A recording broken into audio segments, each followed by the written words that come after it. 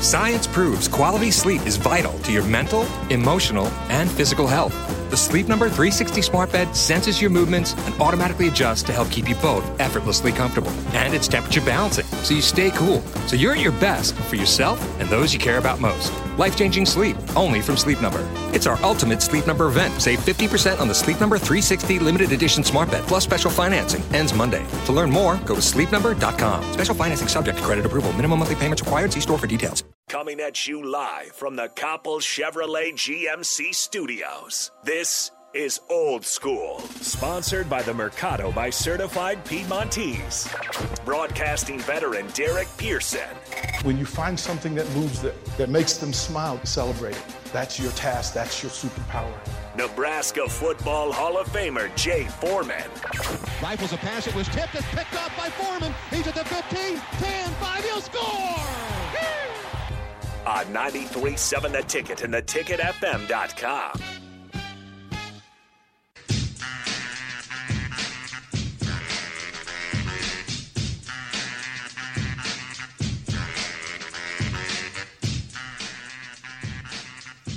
Welcome back.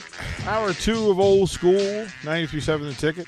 Again, you guys on the Starter Hemi text line 402-464-5685. If you want to text in and get to it, some folks are writing you about your grambling. They should know by my karaoke and everything. I over-pronounce everything. Every single thing. Grambling University. I pronounce every single syllable. Grambling State University is officially what it is. So let's bring in Jay by phone. He's back on the road there. So you good? You all settled? Yeah, I'm all good. All good in the hood, man. Yeah, man. It's Pete Carroll. He's a real deal. But there's plenty of coaches and places out there that is interesting where people struggle to win. LSU ever since I don't know. I guess was it little grass eater dude? I guess when he had his year, or pretty much since Nick, it's kind of been different. Well, but if Orgeron gets them the championship, why does it have the decline that it does? Well, I mean, he was, obviously it's documented. He lost his focus. I think he finally, you got to remember he had the Ole Miss job, and they kind of pulled the plug on him pretty quick, which I think wasn't, I guess, quote unquote fair or just. And then he was an assistant coach, and always kind of had the label of not good enough to be a head coach. Then he went out to USC. He was on Pete Carroll's staff, and then he took over, I think, after Lane got let go on the tarmac, and he had them kind of on the right direction, but he wasn't, the guy. He wasn't like either what they viewed as a good head coach or didn't think he was qualified enough. Then he goes to LSU, and it's kind of de facto coach, and they, he did well. Remember, he turned around at the end of the season. And then when it came down to it, they either couldn't get who they really wanted or they reluctantly kept him. And then next thing you know, a year or two later, he won a national championship, and then he got paid. So, and then after that, he got like payback, and he, kind of lost his way a little bit. So, he's done a really good job in his coaching career, and I think he just probably, made some mistakes, outside of, the athletic department that probably, lost his focus a little bit. But, when you think about LSU, Florida, you could even throw like Tennessee in there, Florida State, Miami,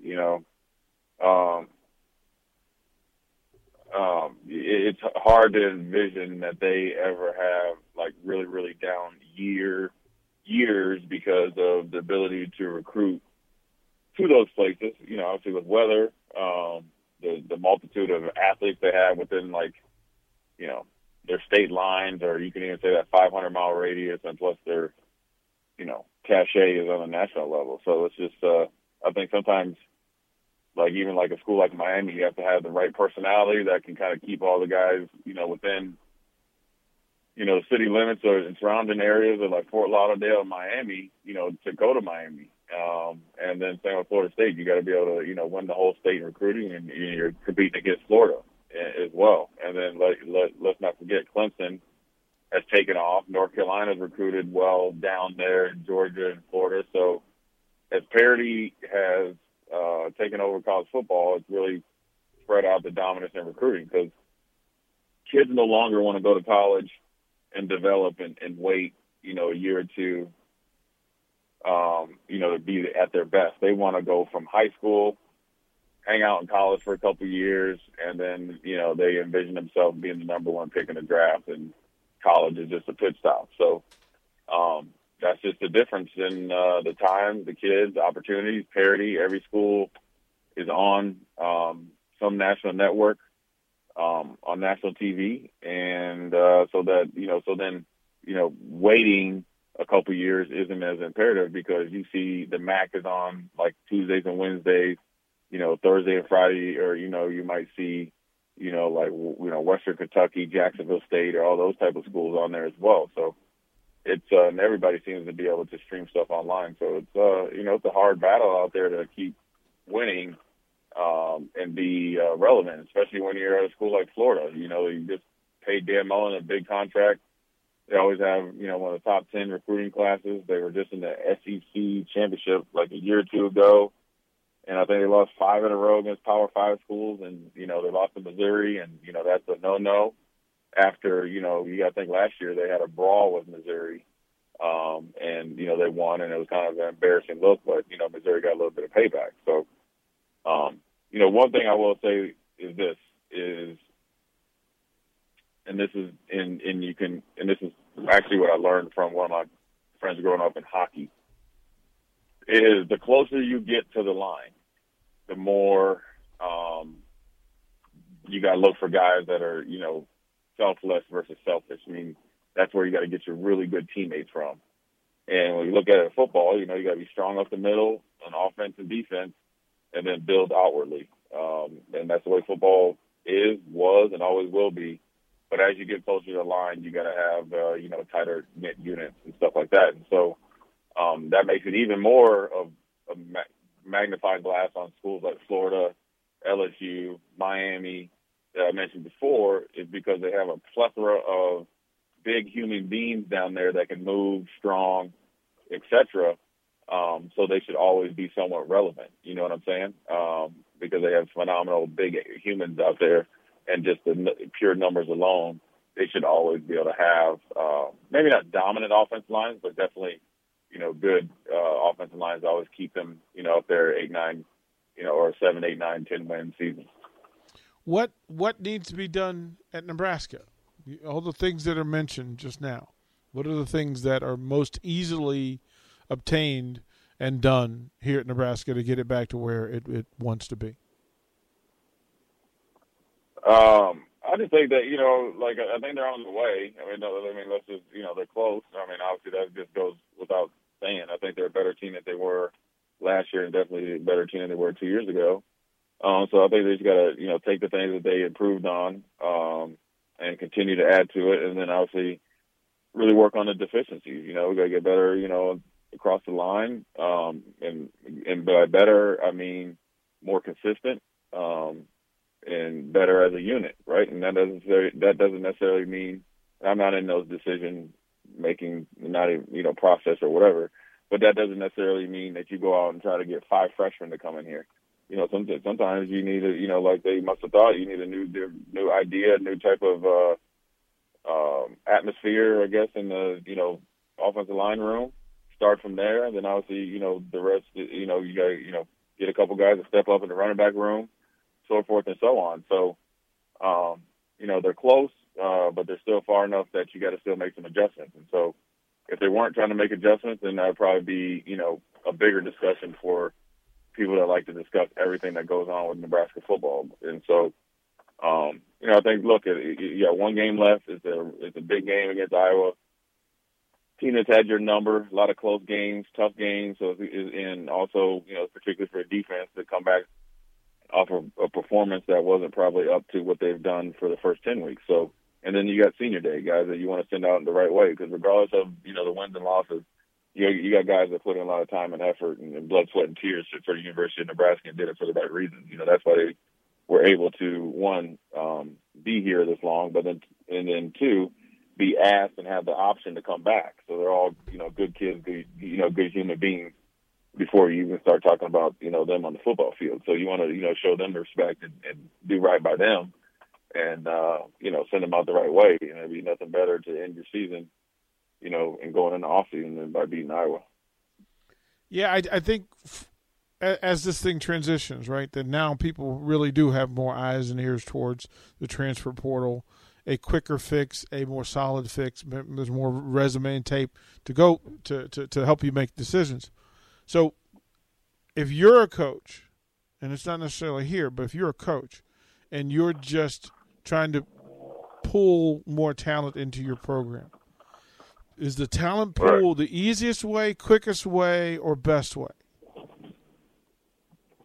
Of course, the more talent you have, it's kind of like, you're going to hit on, something. But, I think what you need to do is continue to build, from within. I think the majority of the wins are going to come, with the guys on the roster. And that's either guys that are presently playing or guys that have been waiting to play. There's a lot of guys, they got a lot of talent that, haven't seen the field this year. And it's not because, they're hiding them or anything like that. You just got some guys, like you got Thomas Fedoni, number one tight end. You got two guys that play tight end pretty well for Nebraska this year. It's not that, Nebraska hasn't been developing them and all this other stuff that people try to say. So it's just, you got to wait your opportunity and get it. And I think they got some good receivers, good young receivers, and that are Big Ten size and speed. And, they got good players, on the defense side of the ball, and young guys that you see starting to, showcase themselves and get out here, get out there and get some plays now. So, they got, the basis of what they need, and, you always need to add to it. You got Nick Saban up there talking about his roster is never like what he wants. And he's winning national championships. That we always got to try to, add to our roster. And so, look, there's plenty of opportunity. Again, going into this off season, as soon as the 4-0s are struck on the game Friday, approximately, 5 or 6 o'clock at night, that there's a tremendous opportunity. There is no time to rest or sit back on, your laurels. We're not going to a bowl game, so there's not any, not many spots that are cemented that, can't be taken or you can't chip into their playing time. So you should be, if you're motivated to try to play and do your best, then, you gotta, go above and beyond. And, so, a lot goes into it, I'm sure, stuff that they'll be trying to do, but ultimately the main focus right now is just on Iowa. What are the things that we cannot ask a coaching staff to be responsible for? Is there anything that happens on a football team that the coaching staff cannot be held accountable for?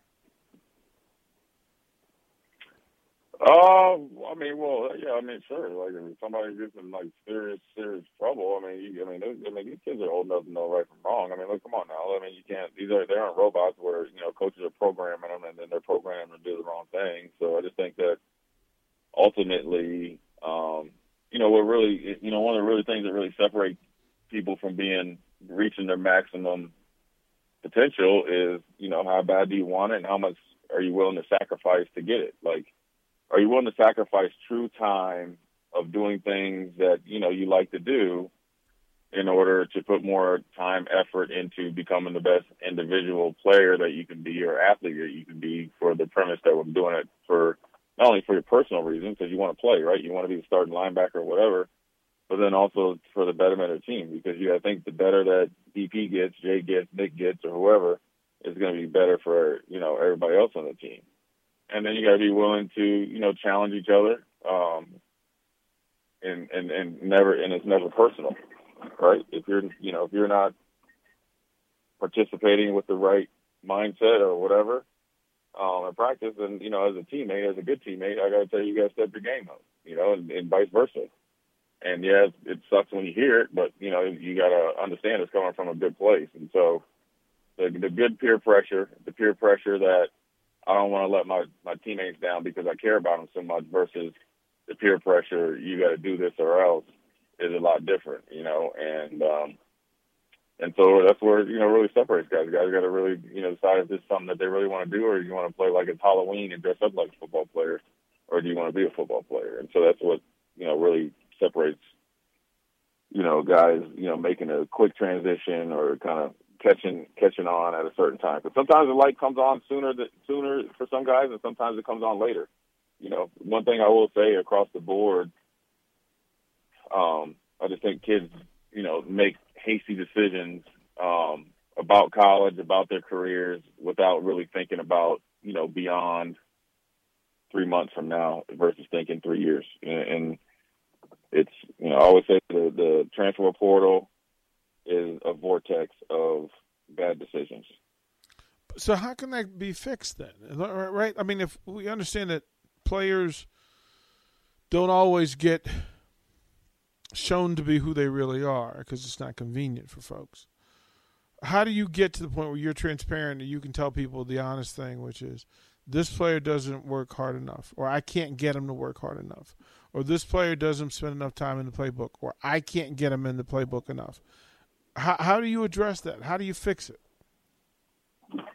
Well, you can't because you can and you can't. You got to be able to, every kid, I'm assuming, you got to communicate and you got to deliver messages different ways because of the way that they're raised or the way they process information. So I'm assuming you got to go that way. But, people think this isn't professional. It's professional football in the sense of the pressure and the expectations, but it's not professional football in the sense of coaches only get, I think, 20 hours a week to be around them, and that's including weightlifting and practice. So you have to do so much of what you just said in a short amount of time with the magnitude or multitude of, say you could have, I'm assuming you could have close to 20 guys in your offensive line room, right? And that's including red shirts, walk-ons, and starters and backups, right? So, it's a hard thing to do. And then you got to still recruit and you got to try to find out, what you who you're trying to recruit in a very short amount of time because you're only allowed so many visits, unofficial, official, and you just never know what you got till you get here. So it's a different dynamic, whereas people just think it's turnkey. Oh, you're an athlete, you're a football player, you should get them to work hard. Like we talked about, I think yesterday, in basketball, when you have to have a try hard period, that lets you know that things are different, right? And when you see guys get drafted and you say he plays a tremendous amount of effort, that shouldn't be something that separates you from somebody else at that position. That should be just kind of like what you do. But in this day and time, and I call them the why generation, because they're always asking why. Why should I play hard? Why should I do this? Why should I do that? That's part of the reason why. And there's no reason there's a multitude of reasons why we're at this part. But at the end of the day, you just got to understand the way they are, and sometimes you got to lay it out, plain as day, black and white. So there is no discrepancy. This is where you're at. I want you to do well. It's up to you. Here's the keys. Are you doing well? It's up to you to take the keys, put it in the car, and drive this bad boy. If not, then somebody else might be in your spot driving it. So, that's high school and college. And, competition is hard for kids to deal with. I think it's even harder for kids to deal with now because a lot of kids, when they play these club sports, play for these club 7-on-7 teams, so forth and so on, has never really had to truly compete for anything that they've ever gotten. And a lot of times it's been handed to them. Not everybody, but a lot of them. And competition isn't breeded,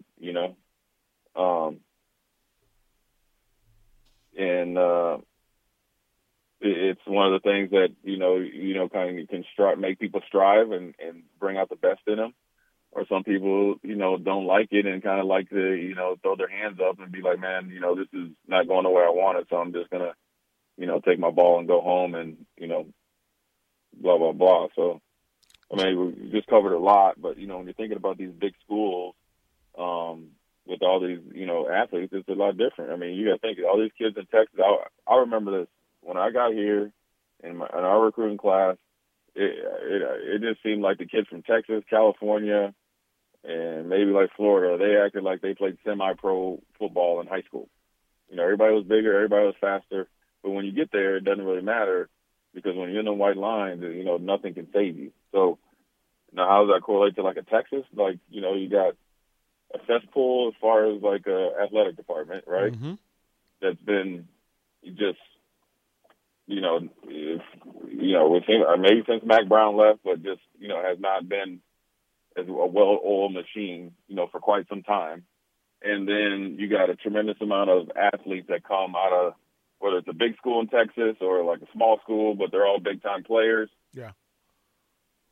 and then they got to deal with expectations, competition, and if you don't get it, then the booster might call in a favor, and so starts playing, and you got a new coach, and the whole, it's just a lot different, especially when you have a lot of turnover, right? And everybody's looking at the other school. Everybody's looking at, well, so and so went to this school, and their team is top 10 in 2 years. Well, then you know what? You're not getting it done, and everything you've done to kind of right the wrong that's been here before, we've forgotten. So we expect this type of stuff. So instead of everybody just focusing on what their business is and trying to do what they got to do to make their school better long term, everybody's trying to find these short term fixes. And longevity sometimes in college football is the best. Obviously within reason, and it generally breeds the most success long term. Because once you kind of get your ducks in a row, and everybody's on board, I wouldn't say winning comes easy, but it becomes more readily available on a yearly basis because you got your ducks in a row. For that thought, on a Friday where some leadership will not be in uniform, whether by choice or not, right? There's no Martinez, there's no JoJo Domann. Some guys have made decisions on that. How does the playthrough happen on Friday? Is this a meaningless game? How will they get through Friday's game with so many different oars in the water? I don't think any game that you play is meaningless. I don't understand that type of thinking. You're out there playing football. I always say like this: if somebody would come up to me and be like, "Man, I don't know how I can get motivated for this game," I would ask whoever and say, "Hey, look, man, do you remember back in February when you're lifting weights, and that seemed like it was like no end, and you would have begged to be able to play, a game, or when it was COVID, when you didn't know you were going to play and you were, chastised for wanting to play football?" And if you said, "Yeah," I was like, "Okay, then you better be motivated come, Friday at 12:30. Now, look, there's a lot of distractions that can be going on. It's, senior day. You lost your 4-year starter quarterback to unfortunate injury. You got, whether it's JoJo or I don't know. I'm assuming everybody else is playing. I don't really know, but you got guys that are no longer, in a very short time, not going to be a part of the program. So yeah, there's some distractions there, but ultimately you got to focus in and always try to put yourself in their shoes, right? Like if I was a senior or if I was an underclassman, I would be like, what I would try to do right by them, and that's, send them out the right way. Obviously, you know what I'm saying? That's the hope. That's the hope. That's the hope, and that's what you should want to do. You should want to do, right by them and go out there and play well. Because, whether you're an offensive lineman, whether you're a running back, whether you're, receiver, it goes without saying, there's going to be a new set of eyes looking at your skill set. So what are they going to do? You're going to flip on the tape, see how you deal with adversity, see how you play with, supposedly nothing on the line, as far as going to a bowl game, you're X, Y, and Z. You just kind of go through the motions and watch the clock strike zero, or do you go out there and compete? Because coaches, they're going to come in and give you a clean slate, but if you have a slate that's a little dirty, it's going to take a little bit longer for you to kind of, scrape that bad boy clean. And so it's just one of those things you got, if you're playing football, you have to be internally motivated. Yes, coaches can motivate you. They can help you see, through the light or whatever, see the light through the darkness. But ultimately, to play this game of football, you have to be a competitive person. Because you can't go out there and play football. You play football. It is a game. It is a physical, violent, vicious game, and you have to be mentally and physically, emotionally, or spiritually, whatever you want to call it, prepared to play. And that doesn't mean you're going to have success, but if you don't have all those things ready to go, chances are you're not going to be successful. So, I'm not wired like that, so I don't really understand, how you can pick and choose you want to play. It's not, you don't get to do things in sports on convenience, Well, and you can't do that being successful playing football. You can't say, I just look at it like this. some of the kids I coach in basketball, I say, well, if LeBron James and Steph Curry and all these guys work hard, why do you think you need to come in here and not work hard? If the best of all time is extreme, like Randy Moss and all those guys are hard workers, why do you think you need to come to practice and not work hard? Simplicity. You get what I'm saying? So I just try to Simplicity. maybe keep it simple and go from there. Simplicity. There's a lot of stuff that's in play. Listen, we'll let you go. Go run your practice, kind sir. Get after it, and we'll talk to you tomorrow. All right, man.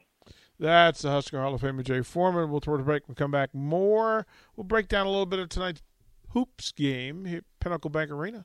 Huskers, Tennessee State University. We'll do that when we come back to Old School. Watch Old School live on Facebook, YouTube, or Twitch. Old School with DP and J on 93.7 The Ticket and theticketfm.com.